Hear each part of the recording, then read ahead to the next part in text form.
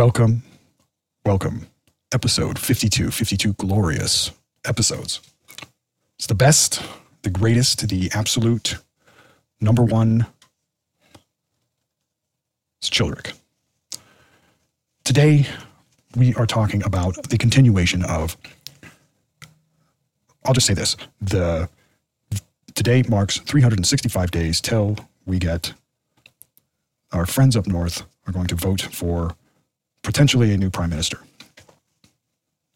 and get rid of Justin Trudeau. Now, I haven't pulled any punches with how I feel about this particular individual. I don't think that he is smart enough to do any of the things that he's doing. Maybe. That's one way to look at it. He's not smart enough to do it. And so there are people essentially playing puppet master with him, getting him to do all of these nefarious things, like reaching out to ISIS, reaching out to an ISIS fighter and inviting him to Canada, offering them money and place to stay and get them all set up and everything. This isn't something that I mean, that if it's just one person, if it's just this guy, that's a problem. But if he's too stupid, let's just break it down this way. If he's too stupid, then who are all these other people in his government, in places to cover for him? Because it's rare. We only get little piecemeal things. And and I'm not talking about the mainstream media. The mainstream media up there is bought and paid for. Okay, they're going to toe whatever party line, whoever's paying the bills, whoever's signing the check, because they're government funded. It's the reason why you don't want government funded media. You don't want those subsidies going out there. You don't want to subsidize your media. You want your media to be free and fair, which in Canada, people are finding out, the Canadians are finding out that their media is anything but free and fair. Canadians are finding out that thing that they thought was the idea of free speech for them is actually just an idea. It isn't something that's actually real for them. I say this quite a bit because I say things that they look at and it's shocking to them. Somehow it shocks them. They're like, "Oh, I don't know." They get kind of scared. What are you scared of? What are you scared of?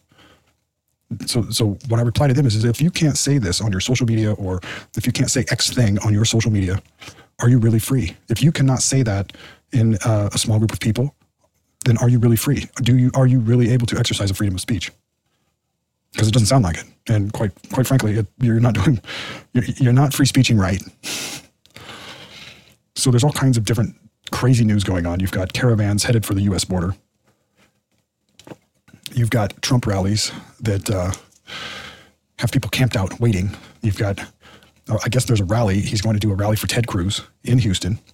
And there's over 100,000 RSVPs. Like over almost 100,000 people have decided they're going to show up for this thing. I think you can look at that as somewhat of a referendum on not just Trump, but perhaps what's going to go down in this midterm. We may see yet another win, as far as for the first time in a great number of decades, after a president was elected, they usually lose the majority in the Congress. We may see it go the other way, which would be something different, something new. And it would certainly help to go further into this time of prosperity that Trump has set up, which I think is a great thing. There's nothing wrong with that. There's nothing wrong with that. Lots of people are working. Things are looking up. We're not funding all this extraneous BS that the Democrats want us to fund. See, it's all been a big scam. The Democrat Party has been a big scam. This whole idea that there's two sides to the story and you got to debate. You have to debate. Yeah, that idea goes out the window when you find out that the person that's the other side that's debating you is completely wrong. And that right there is what they don't like about Trump, is the fact that he just went in there and proved that they were wrong. And now there's no recovery from that. Everyone knows they're wrong. Now, I'm not saying that there aren't some center-left people maybe that are, the Democrats used to be a different party altogether. Right now, they've got some people that they've completely lost their minds, and they're violent, and they're willing to break pretty serious laws. They'll threaten the president, they'll threaten members of Congress, they'll threaten them in restaurants. You can't do that. You can't do that. It's not something you get away with. So these people are out there committing felonies against the government of the United States. So every day, I pray more and more to God that those people never get elected anywhere. And it's got to go back the other way somehow. I mean, it has to, the Democrat Party has to decide what it's going to be. Is it going to be this extreme socialist left? This extreme socialism where everything that's a disease and every different eye color and the government has to be involved, going to bat for those people. Every injustice, every perceived injustice in their own delusional mind has to be accounted for. The government has to be ready to fight and defend. No, these people are nuts. They're completely nuts. But it didn't used to be that way. It didn't used to be that. There used to be not just civility, but there used to be these two different sides, left and right, were closer to the center. And what they were really arguing about were semantics, really, about how they're going to do Social Security, how they're, is it wise to dip into Social Security to pay for other things, how they're going to supplement, put out farm bills or things like that. This is not what these liberals are talking about. These liberal Democrats today are talking about stuff that is off the deep end, has nothing to do with governance at all, period. And it's a disease that's taken hold all over the world. There's countries all over the world, their governments have literally lost their marbles. Europe, they've got this massive migrant wave and nothing but crime happening in their streets, riots, crime, you name it, it's going on. And it's hard to watch because here in the United States, we have the Second Amendment. If things get too crazy and we have to protect ourselves, that's what we do. We just do it. But all these other countries in the world, they don't have that. They've been not afforded that. And so they have to defend themselves, with lesser means, without equalization. And it's sad to see that they come up on the losing side, the losing end of it. I mean, some of these mobs are just, roaming the streets today. I saw a video of a teenager in high school who's a migrant, apparently. He pulled a gun on his teacher, pointed it directly at her head in school. No, I mean, you could imagine the uproar if that happened here in the United States. You can imagine that would be quite the story. I mean, you would be hearing about that. You would know who this person is. You would know everything about them, everything about their parents, everything about their grandparents, where they came from, who they knew. You'd know all of it. But not in France. Not in France. So there's a whole level of insane absurdity that surrounds this liberal, these liberal globalists all over the world. And it comes out of the UN. It comes directly out of the UN. It comes out of the idea, and these people believe this, that the UN is somehow some massive world government. That's what they think it is. Like, literally, I've heard people say, well, the United States could pass this law, but they'll just appeal it in the UN. There's no appeal to the UN. That's not what it's there for. That's essentially like saying you want to appeal it to a bunch of other countries to get their consensus on if that's okay or not. That isn't how this works. It's not how it works. That's not how it is, and that's not how it works. So you have people who are coming out of universities that are deemed educated by society, and in a sense, what's happened is they've been lied to. They've been indoctrinated and not educated. And when their indoctrination doesn't get them anywhere in life, they blow a fuse, slip a cog. They were told that this is the way it is. And so I know I talk about Canada's education. I think that Canadians have gotten a raw deal. Their schools were not the best. In fact, they did a number of things that, essentially kept them from, they wanted them to be able to function, to do certain things, just to, be economically, available, I guess. But those old holdovers from those days, they never, they have some very, very intelligent people, don't get me wrong. But there's a large number of them succumbing to this indoctrination, okay? And there's a number of different reasons why the schools weren't good. And I don't want to go into all of them, but to be honest with you, I don't want to rehash it. But what I do want to do is look at ways that those schools can be, that Canadian people can get an excellent education. A much better, there's so many different ways that they can get a much better education. And it all starts with removing all of the indoctrination. All of these social definitions, these gender-based definitions, all of those things. For crying out loud, they sat down to negotiate a trade deal with a world superpower, and all they could do is put all of these these gender rules in there. That's what they did. They put the gender rules in there. And the only thing I could think of, I said this before, the only thing I could think of why you would do that is you knew that the people that you were talking to were definitely going to throw those things out, and they would have to give up something to throw that out. But that didn't work. It didn't work. They went in there, and they basically told them that they wouldn't sit down if they were going to put stuff like that in there. So they ended up taking it out. But the fact that, they thought they were going to go against one of the greatest negotiators, and that was your play. That was going to, that was how you were going to get one over on him. It didn't work. It didn't work. Cue that video of Justin Trudeau talking with his wife, Sophie, saying that he's a genius. Cue that video up. I assure you that the man is nowhere near genius. Nowhere near genius. Now, this playbook that he's using, it's the same playbook that Obama used. You go in there and you destroy the country economically. And then when there's this big problem, and then I have to fix it. So they start making up all of these, things, start taking away people's rights and imposing things on the population. And I think it's so funny that Canadians are so polite. They're so well-mannered, and they're really, really super nice. And they see this kind of stuff, and they're just, they let it go for a while. But I think they're getting to the point now where they realized, I think we've let this go on long enough.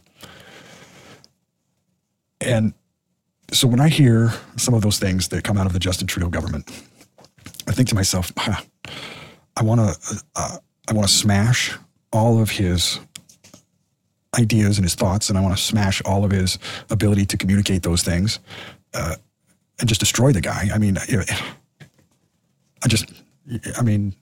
it doesn't. Somehow he got it in his head that this is going to lead him to this utopian dictatorship. Look, the guy can't even keep his eyebrow on. You know what I mean?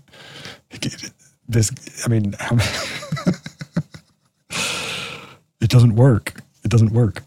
Oh, Canada's post-national. No, it isn't. It isn't.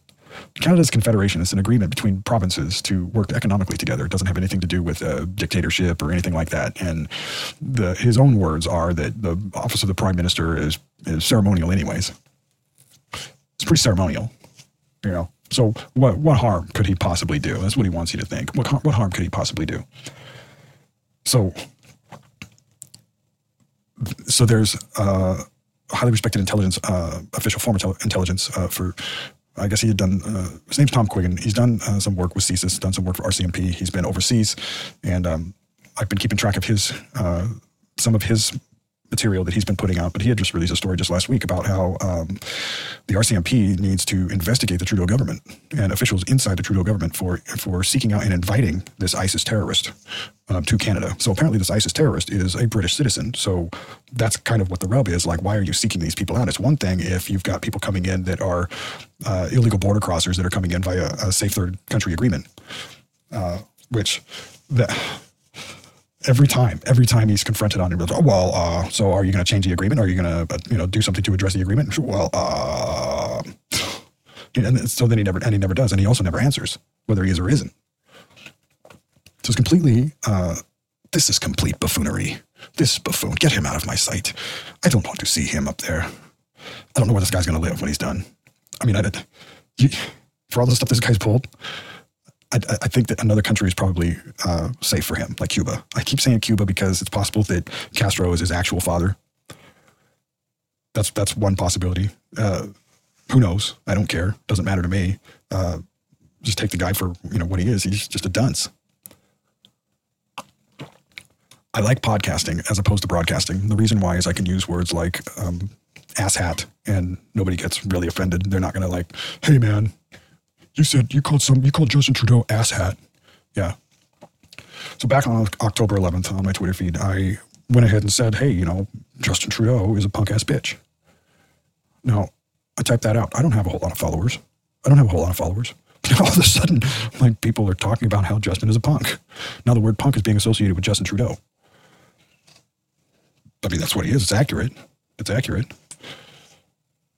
But I just think that's hilarious. I just think it's hilarious. Slap him around a little bit. Not physically. Don't get violent, but just give him a mental beatdown every now and again. Just slap him around a little bit. It's like grabbing him by the shirt, giving him a little shake a little bit, you know? He's not a performer. This guy's not performing the duties that he was elected to. I don't know if you can hear me shaking my head. No, the guy's just not. No. And, you know, I feel bad because sometimes my language gets really super strong. When I get a little bit heated over some of the things that I find out that's going on, I'm like, oh man. But literally, the guy's a dunce. You know, this is no good. This is no good. Canadians deserve way better than that. Way better. So these people just angry mobbing everybody. And what happened to Russian collusion? What happened to that story? You know what I mean? It's like it disappeared. Nobody's talking about it anymore. You know? Mueller's still on the job. Mueller's still looking for that elusive Trump-Russia connection. There isn't one. This guy. And you see what they did. They went and basically put him in charge of an investigation that the only thing that he'd end up doing is investigating the stuff that he did. You know, I mean, what a dummy, you know. They put it out there like it was this, you know, oh, you can get me. Oh, that'll put me in the perfect position to get this guy. It puts you in the perfect position to investigate yourself. You investigated yourself. You knew there were places you couldn't go. You knew there was places you couldn't go. Because those roads would lead back to you. It's kind of a brilliant move, really. I mean, like I'm actually, to be honest with you, I'm shocked that even Donald Trump would come up with something like that. That doesn't seem to me like, I mean, that's pretty deep. That's a pretty deep move. That's some 6D chess right there, 6D Pong or something, you know? That's a pretty big deal. On the other end, it also has halted everyone else who was involved, like Rosenstein and everything. There's nothing he can do but sit there and watch the dominoes fall and then destroy his career at the end. And I'm not saying that Trump's destroying the guy's career. I'm saying that he destroyed his own career, but it's just like he's just waiting for it to just actually take effect. It's hilarious. It's hilarious. So Cory Booker, I guess he's had some type of accuser come out and accuse him. And at first everyone thought it was a woman. It turns out it's a guy. It's a guy. Oh, geez. I mean, it just keeps getting better and better. You know, who are these people? Where do they come from? Why are they even there? I mean, you don't stand up in front of a camera with your eyes kind of wonky and tell lies and not expect people to basically be smart enough to figure out that you're an idiot and you're a liar. I mean, people know. They can figure it out. They're not stupid. I guess that's what the whole thing really boils down to, is that liberals think that conservatives are stupid, or that the people, the American population is stupid, or the Canadian population is stupid. That's what they think. Liberals think that. And they think that, and it's arrogance. It's arrogance. But and you know, pride, like they say, pride goes before the fall. So these people just, I'm gonna get up there and say this. I mean, like that gal that accused Justice Brett Kavanaugh.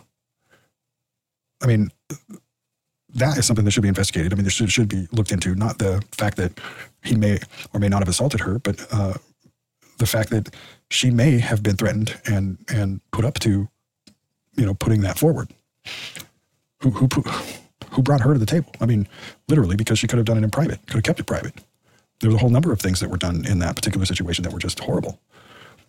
And so it does make me wonder. It makes me wonder whether or not some of these people, maybe they're actors and actresses, or maybe they're politicians with something, you know, some skeleton in their closet or something.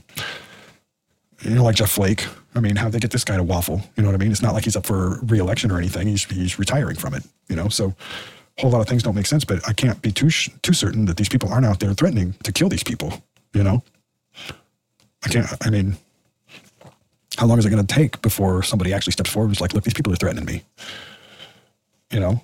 Maybe they're actors, maybe they're actresses, maybe they're, you know, whoever. But I mean, how are you getting all of these people to literally stand up in front of a camera and be a complete moron and lie to people and like they're telling the truth? I mean, like the media people, you know, CNN or MSNBC or whoever it is, it doesn't matter. My point is that you can't be too certain that these people haven't been threatened. I mean, if they all have been in any way complicit in whatever Obama was doing, which the guy's an idiot. You can't say that it's totally within the realm of possibility. I mean, if they have certain things that are criminal, certain activities that are criminal or deemed, high crimes, like treason, for example. It just goes towards that idea that they're going to do whatever they can to protect themselves and protect themselves from criminal liability there. So it's a big fat mess. And you don't hear very much from Macron right now in France because he's created this huge mess.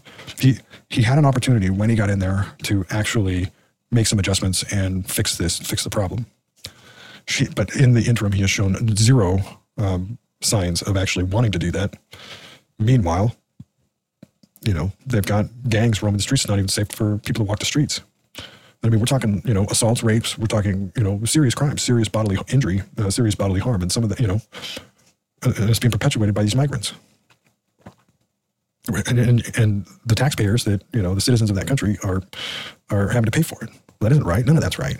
In what fantasy world are people all living in where you think that that's okay? We're going to bring all these people in from Africa. Why? It never occurred to you that it's 10 times cheaper to actually go build something in their country. Something nice. Build it up. Give those people some jobs, Maybe try to reform the social structure in their country. Maybe instruct them that it's not a good idea to have, multiple wives and, 20 plus children because there's not enough food for a population expansion like that. So if everybody believes like I can, have as many wives as I want and I just keep having kids, they just keep popping out kids, that's not sustainable. You'll be starving. You'll all be starving. And to be honest with you, I would let you starve. I'm not going to feed you.